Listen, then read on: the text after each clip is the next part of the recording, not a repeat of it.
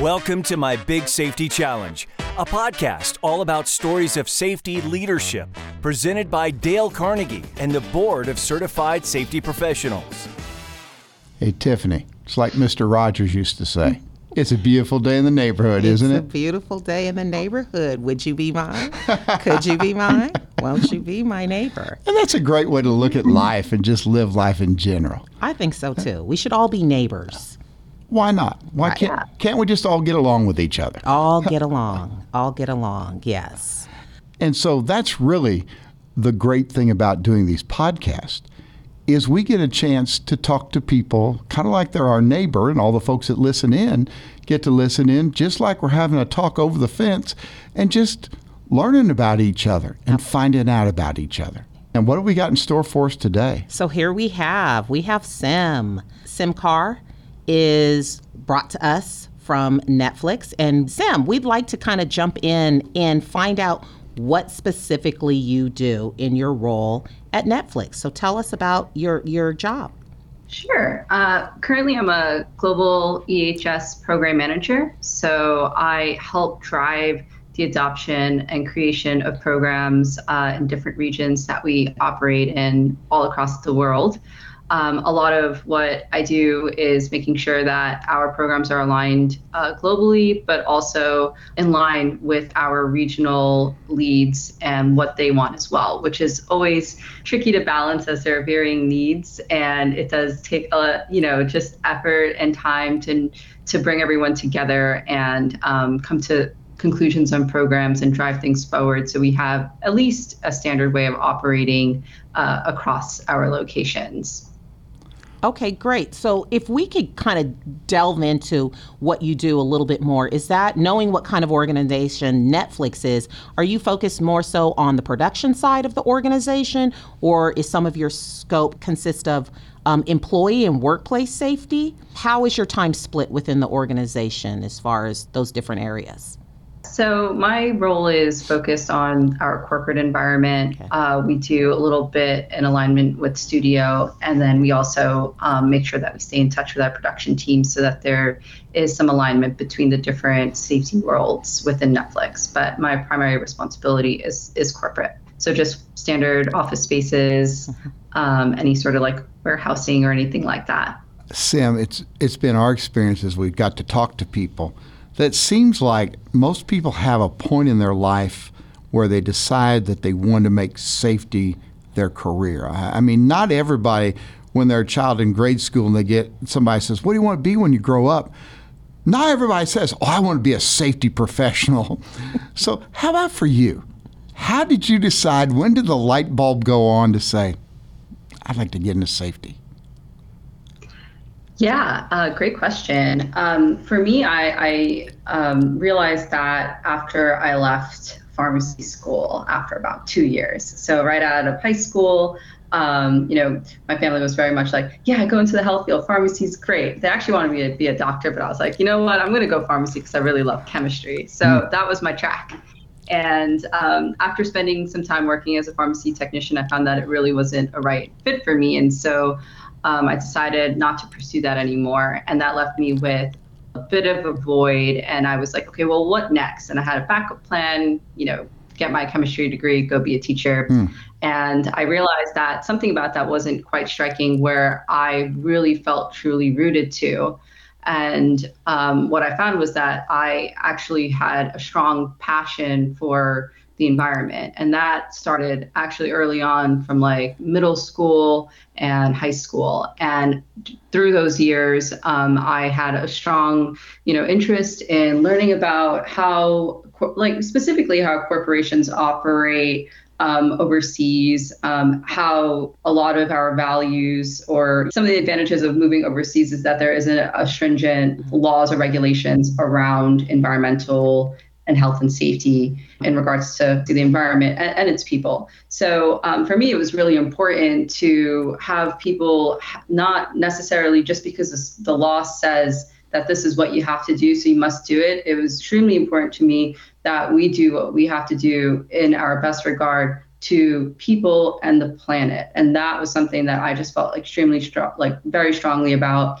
And I never really saw it as like a career field. I think even when I was growing, like in those years, it really wasn't like a huge industry until, obviously I left, and that would have been like, I guess like 10 years later, just looking at the different options. And the school that I had gone to had a concentration in the EHS program, and that just fit really well, and it married the different facets that I was interested in terms of making sure business, is adhering to the responsibilities to both people and the planet.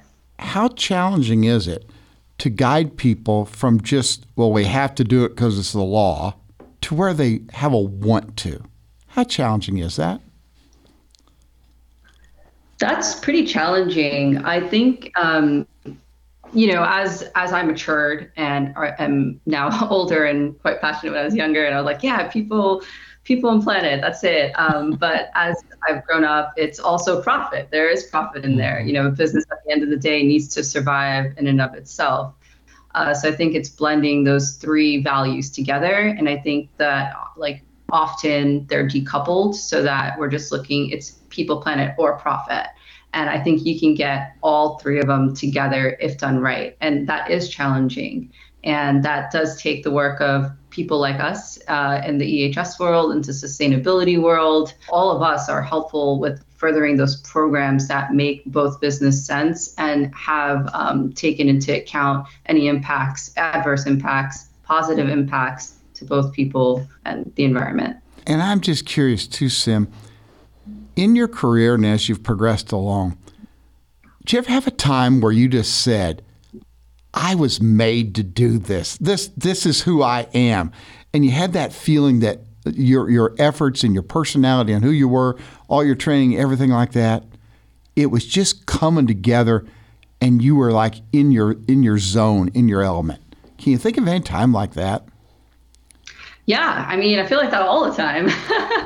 I really, I feel like I really thought about my career early on and was really committed to making sure that for the next 40 years of my life, I am in something that I feel intrinsically motivated by, and making sure that, all these different areas are balanced within a business in terms of like I said, people, planet, profit, those three areas, all multidisciplinary, all really, even within themselves, if you break out each of those buckets, they have different needs within them. And we wear many hats as EHS professionals, and I think that makes it really interesting. I think that's part of what I love about the job, is that there are so many different ways that we can go, so many different programs we can work on. If we get a little bit bored of another one, it's like a little bit of productive procrastination, and you can always find something that kind of gets you going again. I think it's a great industry and a great field.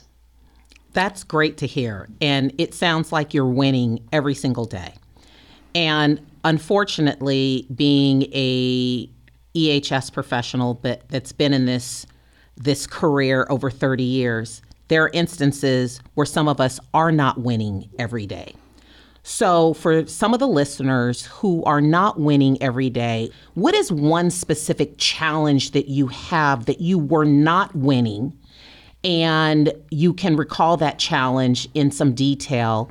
And it doesn't necessarily have to be at Netflix. It can be somewhere else where you were able to turn it around. Merle and I were talking about college football. We love college football over here. So in our talks about college football, sometimes you're not winning, but you get an opportunity to really drive and run the ball. Next thing you know, you're in the end zone. But it was looking really bleak at first. So tell us a scenario where it was looking bleak, Sim, and you had to turn it around, and it created an opportunity for you to run the ball to the end zone. Okay. So I think one thing that comes to mind, and it's more general than a specific story, is a lot of conversation around the probability of events. And this always comes up with EHS. And it's like, all right, well, how much time are we investing in certain programs, and what is the probability and likelihood for this to actually occur? And that's a hard thing to answer. It's still something that I find challenging to answer because you don't always have all the metrics and data available to you, because you really don't get good data until after like 5 years of reporting. And that's if it was really good quality data, depending on who set it up in the first place. And even still, that's not enough, because things can occur at random. I mean, look at what's happening right now with just our, global, climate issues. The probability of a hurricane striking California was probably extremely low, but I'm sure once they got wind of that, it was like, oh, well, we got to go dust off that hurricane plan that we probably haven't touched in many years, because that's not really a huge or major threat known to the state. I think those are those challenging situations that come up for anyone in this field. And in terms of getting it to the end zone, it's exactly that. It's like making sure that those plans are still available and are in place. And I think that's up to EHS, because your leader, like if there's a leader from a different function of the business and they're like, we don't need that, that's not important. In your back pocket, you still have something ready to go. So when and if the time comes, you've got something that's deployable. And that came up with the pandemic. It's like a lot of the stuff that happened around the pandemic was also kind of just, hey, that's probably a really low likelihood, but there was still a policy and plan available. And we were able to pull that up and revise it rather than creating something from scratch and writing everything. So having these programs in your toolkit, I think, are still important. And that's what we do as EHS. We still make sure that we're making sure that we have things ready for when the time comes, even if people don't necessarily believe it. And that is the key, I think, for us. So one of the challenges you had mentioned, Sim, was communication. And in thinking about holistically about communication, because of course there's all different kinds of elements to communication, where did that present itself as a challenge in your current role at Netflix? And what did you do to kind of circumvent that challenge? Because that's an ongoing challenge for all of us, regardless of what kind of role we're in. So what are some takeaways as you're working toward ensuring that communication is occurring throughout all levels of the organization? I think communication shows up in big ways in all of my roles, not necessarily just at Netflix. I think part of the challenge with safety is that there's a lot to consider. We're all very passionate about what we do, and relaying this information to others in the organization can be a little difficult if we don't fine-tune our language and make it concise for others to understand. So I feel like there's a lot of verbosity, just a lot of explanation about things. And we can really, as EHS professionals, make it more concise and make it easy. Make it easy for people to understand what they actually need to do, rather than just handing, a set of regulations or, a 20-page playbook to say, hey, this is what you got to do. It's like, how can we distill this? How can we say, this is what you need to do. Here's just a list of things. And here's the playbook for more and additional context. And I think that's the way that's been most beneficial for me. I think the people who are executing on the work appreciate the more direct nature of providing them information that is already just distilled and concise for them to execute on, rather than providing these long explanations about why. If they are curious, though, there is the information available. So I think that's one thing that comes up in communication a lot within the profession. And again, just throughout my career, is just making sure that we're delivering information in a concise way. And I think there are other things that go along with communication, like in my current role, that is more about just keeping people updated and apprised about what we're doing with our programs, where the programs are at, and moving those along as well, and keeping everyone informed. I think that's a huge benefit. But again, in a way that's concise and easy to understand. Bullets, super helpful.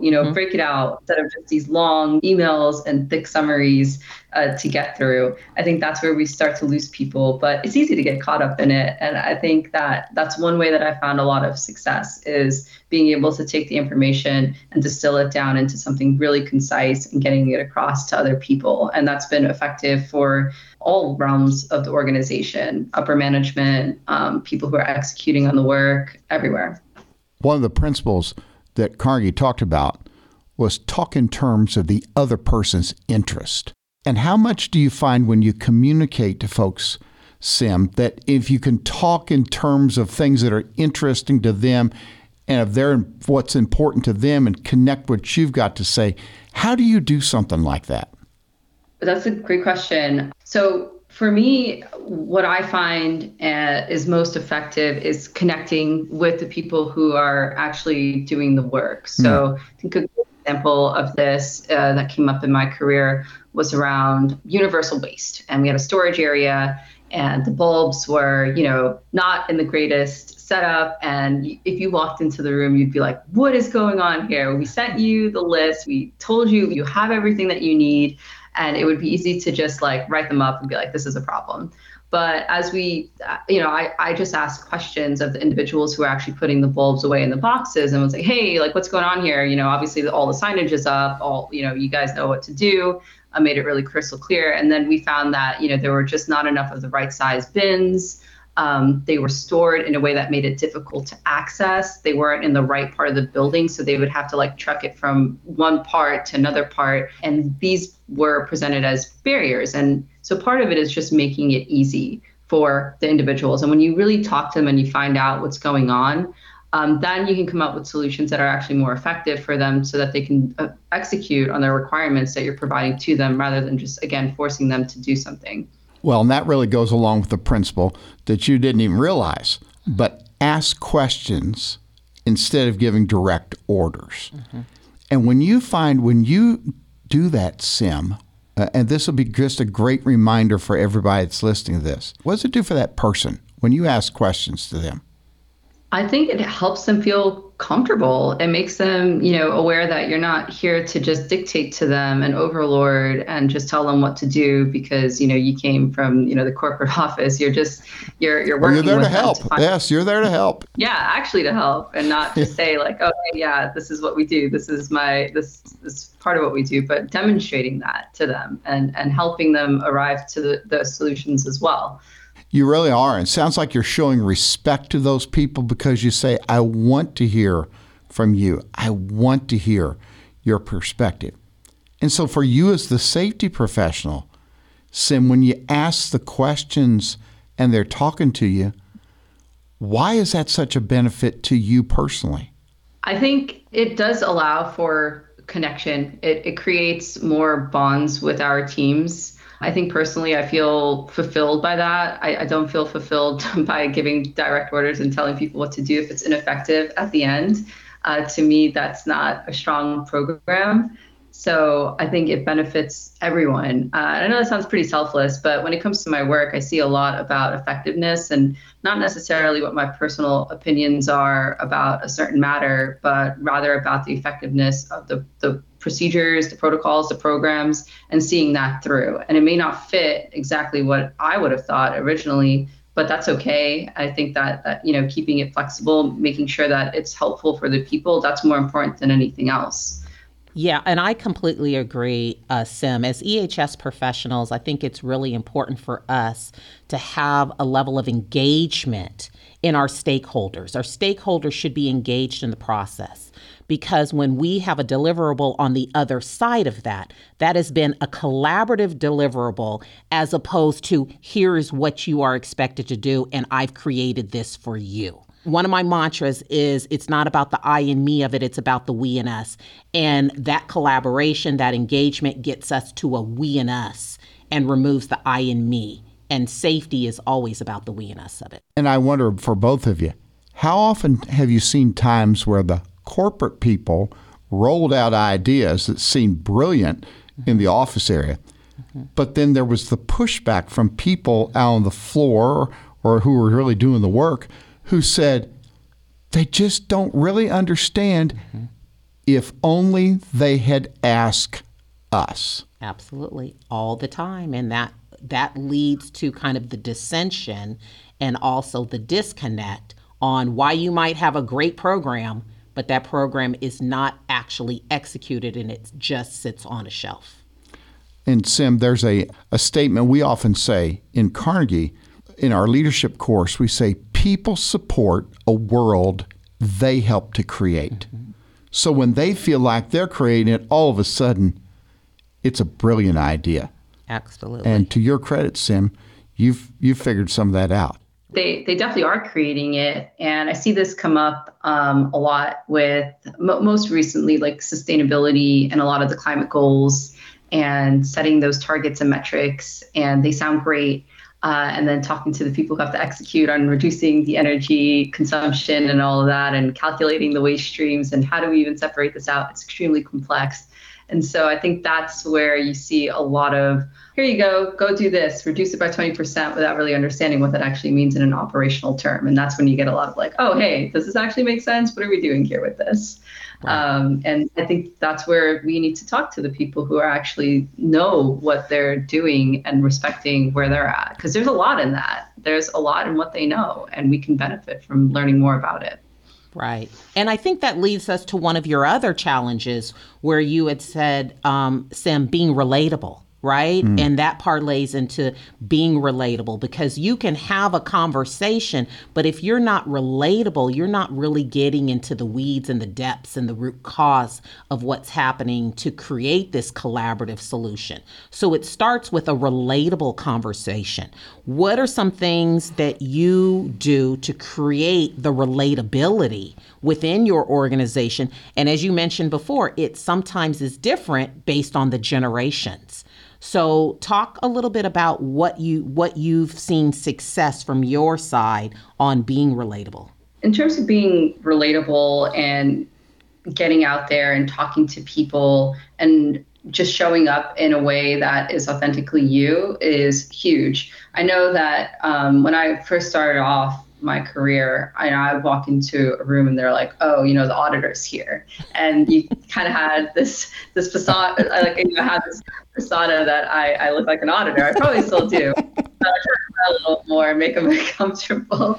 But it was something that I found interesting because it wasn't feedback I had ever gotten before. And when I learned that, I'm like, oh man, that must be so scary. You hear, someone's coming in from corporate and you look like an auditor, you're dressed like an auditor. And you're not really like softening up. But man, I had such great mentors and great leaders who really coached me and helped me arrive at that more relatability part.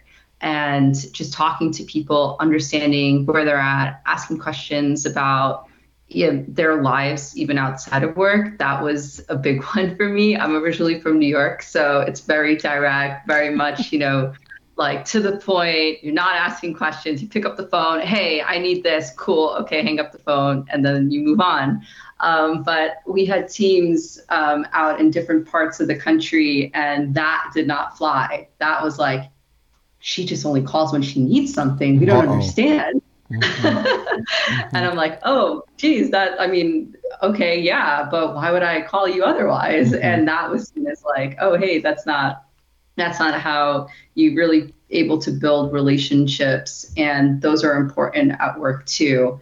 And that relatability part, I think, comes into play a lot when not just with our coworkers and building that cohesion with the team, but also when you're out there talking to people who are, boots on the ground, turn the wrenches, doing whatever their day-to-day activities are, and getting to know them and what they're up to. And that at the end of the day, we're all kind of out there doing our job, but also that there's a whole nother side of us as people that we do too. So, most people probably wouldn't think like safety professionals are maybe out there doing fun stuff, like they live these really safe lives, but we do fun things like, I surf, I bike, nice. And all of that. So it's helpful to let people know too, that you're not just like, trying to keep everyone restricted, but it's just trying to incorporate a sense of responsibility and also an awareness of the possibilities of what could go wrong. And with all these other tasks that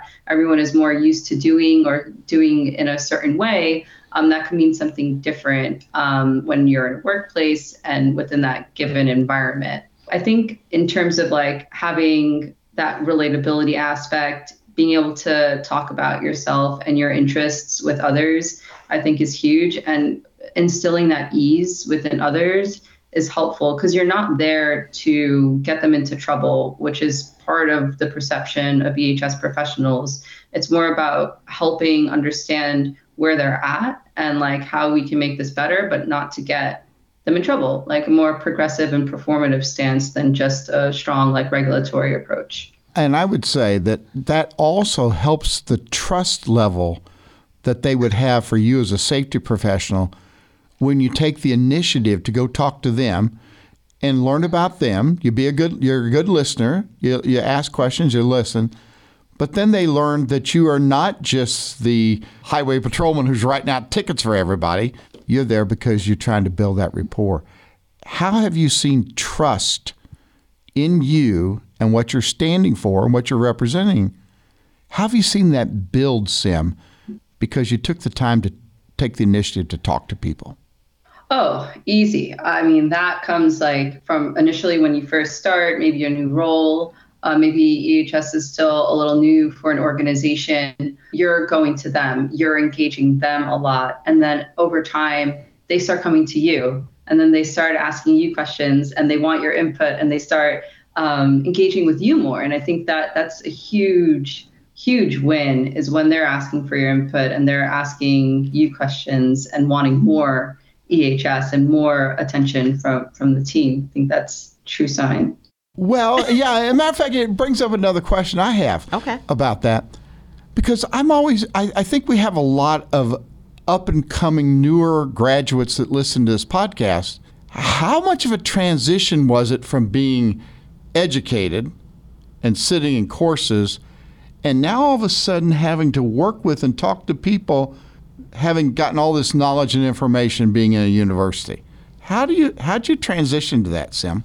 Well, it's definitely, it takes, I think, great managers and great leaders to help guide the younger cohort. And that's what I had. And I knew a lot of stuff by the book. I'm like, well, it says this. Well, okay, but in order to do this, we need to do this. And engaging and a lot of that people-oriented stance comes, again, just from being coached by great managers and respecting the managers and knowing your leaders. And I think that's been a huge part of it because it takes two to tango. You know, it's not just you listening to the manager's hearing you complain. It's all, it's a two-way street. And you may not always agree with what your manager or leaders are saying, but you, like the moniker at work is disagree, then commit. And I think that's what makes a really strong team is though, even though you don't necessarily understand why or the vision, you can commit to this and say, let's execute on it. Like voiced why I'm confused or why I don't necessarily agree, but just committing to that and providing that strong support to the ideas can lead you to areas that I think you may not have known existed before. So I think that's something that's really important for me throughout my career was respecting my leaders and my managers and understanding that, I'm trusting them also and their visions.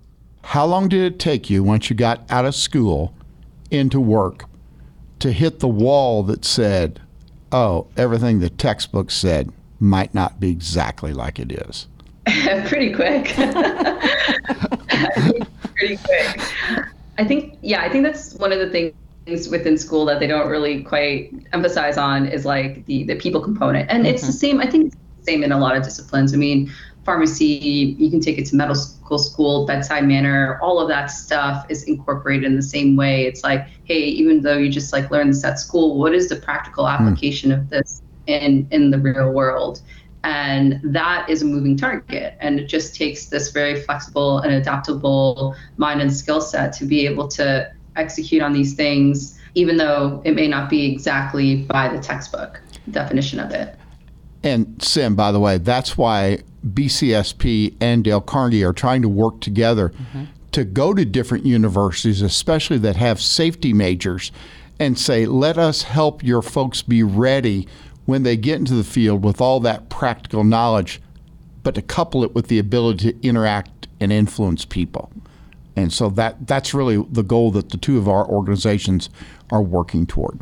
Just to add to that, I think sometimes the perception is that you have to have a title in order to have that authority or to be able to speak to some of the things that would be effective for people out in the field, but you don't have to have a title. And I think title chasing is something that comes up a lot, and everyone wants to be a manager, but I think those are just side effects of doing a great job. And like that just comes as, again, just that side effect of doing what you need to do for the people. That's our number one priority, and everything else will come after. So I think that's something that I definitely take to heart. Like, that's not the most important thing, and we should be focused on actually making effective programs for people. So glad you said that, because that is really, really important. Merle and I were having a conversation yesterday about about the demographics of BCSP and the people who have CSPs and other designations, and how we are more seasoned leaders. You've mentioned a couple of times, Sim, about your good mentors and managers that you've had that have really been instrumental in your success. For the listeners who are seasoned leaders, what is some of the constructive feedback that you could lend to them to help them further their journey of young EHS professionals that work on their team? How can you help us get out of our own way so that you guys can be successful in your career? What are some really specific things that would help them, help you be successful, that you were able to get to this point? Because you're still very early in your career, but you've been able to get to this point by people who understood the assignment, the managers who understood the assignment. So those that may struggle with the assignment a little bit, what's some feedback? One of the things that I found most helpful from the managers who've had a large impact on me is the time and the amount of time that they carved out to supporting me and helping me out in the field too. And that was something that I know comes up a lot, is that, the younger cohort doesn't really want to get out in the field much. They just want to stay in the office, type at a computer, and that's about it. But my managers always came with me out in the field. And they were like, all right, let's go here. Let's go to this office. Let's go see this place. And that was helpful because I got their insight as well. And it also kind of forced you to go. Like when you go to a big, when you are coming out of maybe a more office-based environment, and then you're going to a factory, a warehouse, any sort of operational space, can be a little intimidating. You're like, where do you even start? Who am I supposed to talk to? Where do you go?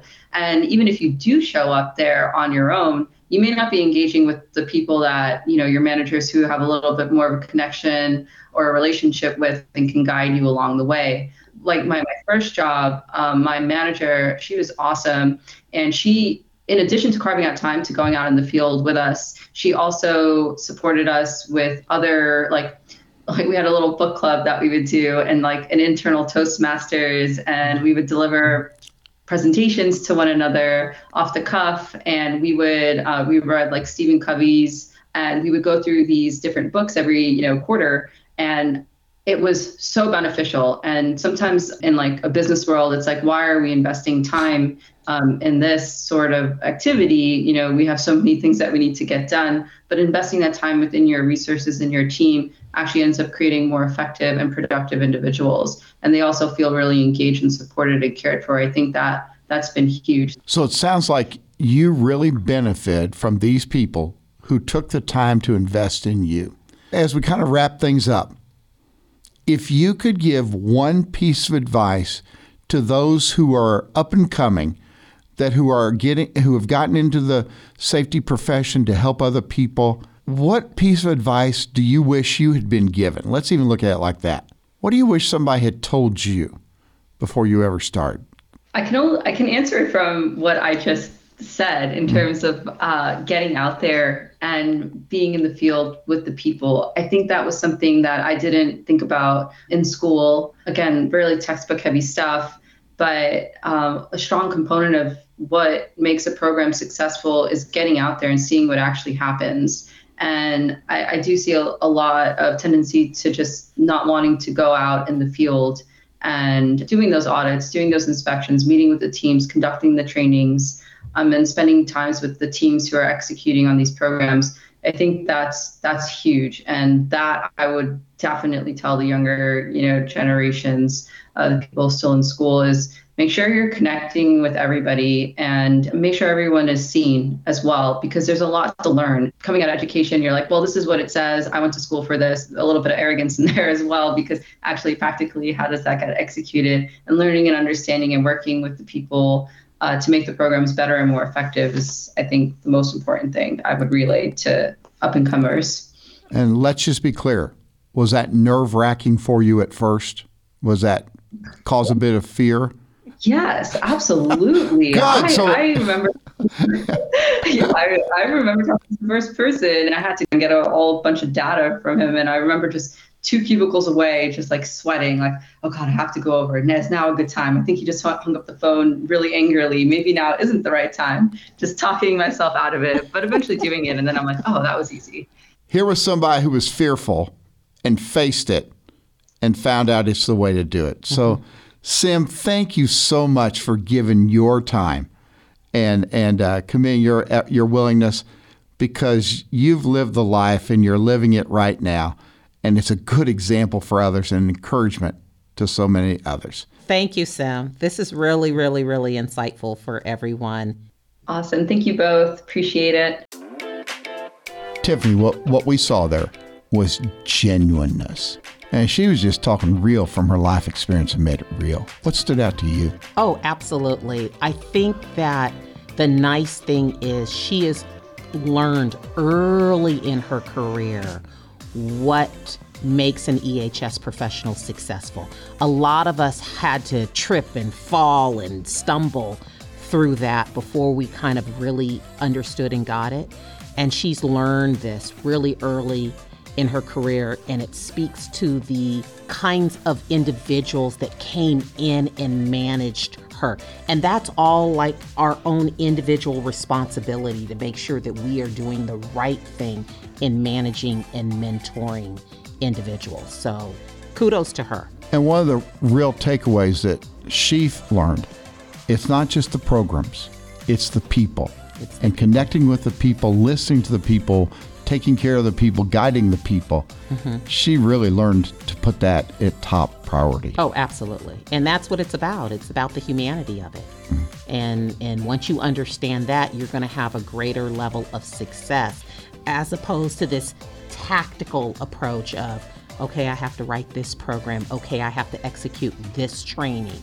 When you understand it's the humanity of it and work together toward that, you're gonna achieve whatever you're trying to be successful in. Thanks for listening to My Big Safety Challenge, a podcast produced in partnership by Dale Carnegie and BCSP, with your hosts Dale Carnegie Master Trainer Merle Heckman and Tiffany Felix, Senior Vice President of Global Environmental Health and Safety for Paramount Global. Executive produced by Charlie Eltringham. Supervising producer Michael Escobedo. Audio engineering and editing from Michael Escobedo and Chiachi Liu. Editorial support from Tyson Matthews. Consulting producers are Colin Brown and Mark Sullivan. To have new episodes delivered directly to you, please subscribe on Apple Podcasts, Spotify, or wherever fine podcasts are downloaded. If you would like to share your story of a safety leadership challenge you faced, email us at info@mybigsafetychallenge.com. See you next time. Hey listeners, this is Merle Heckman, host of My Big Safety Challenge podcast. I imagine that if you're listening to this podcast, then you have some sort of safety responsibility in your job. Maybe you're a seasoned safety pro leading EH&S programs. Or maybe you're in HR and safety is one of the many responsibilities you have. No matter what your situation is, you are looking for ways to be a better leader. Well, I'd like to tell you an opportunity that's available from Dale Carnegie and BCSP. We've put together a leadership course just for safety professionals. We've taken the Dale Carnegie course and all its principles and weaved in the whole safety world to help you as a safety professional to have more influence. In the course, you will learn how to properly connect with other people and then build upon that with the ability to have collaboration, creating an atmosphere where people feel like it's safe emotionally to work together, and then allow you to learn how to lead and guide people who make mistakes, who want to do well, gives you the chance to know how to guide them with so much more. If you're interested, please click the link in the episode description or visit mybigsafetychallenge.com and look for the BCSP and the Dale Carnegie course link at the bottom of the page. We'd love to see you be a part to benefit your organization.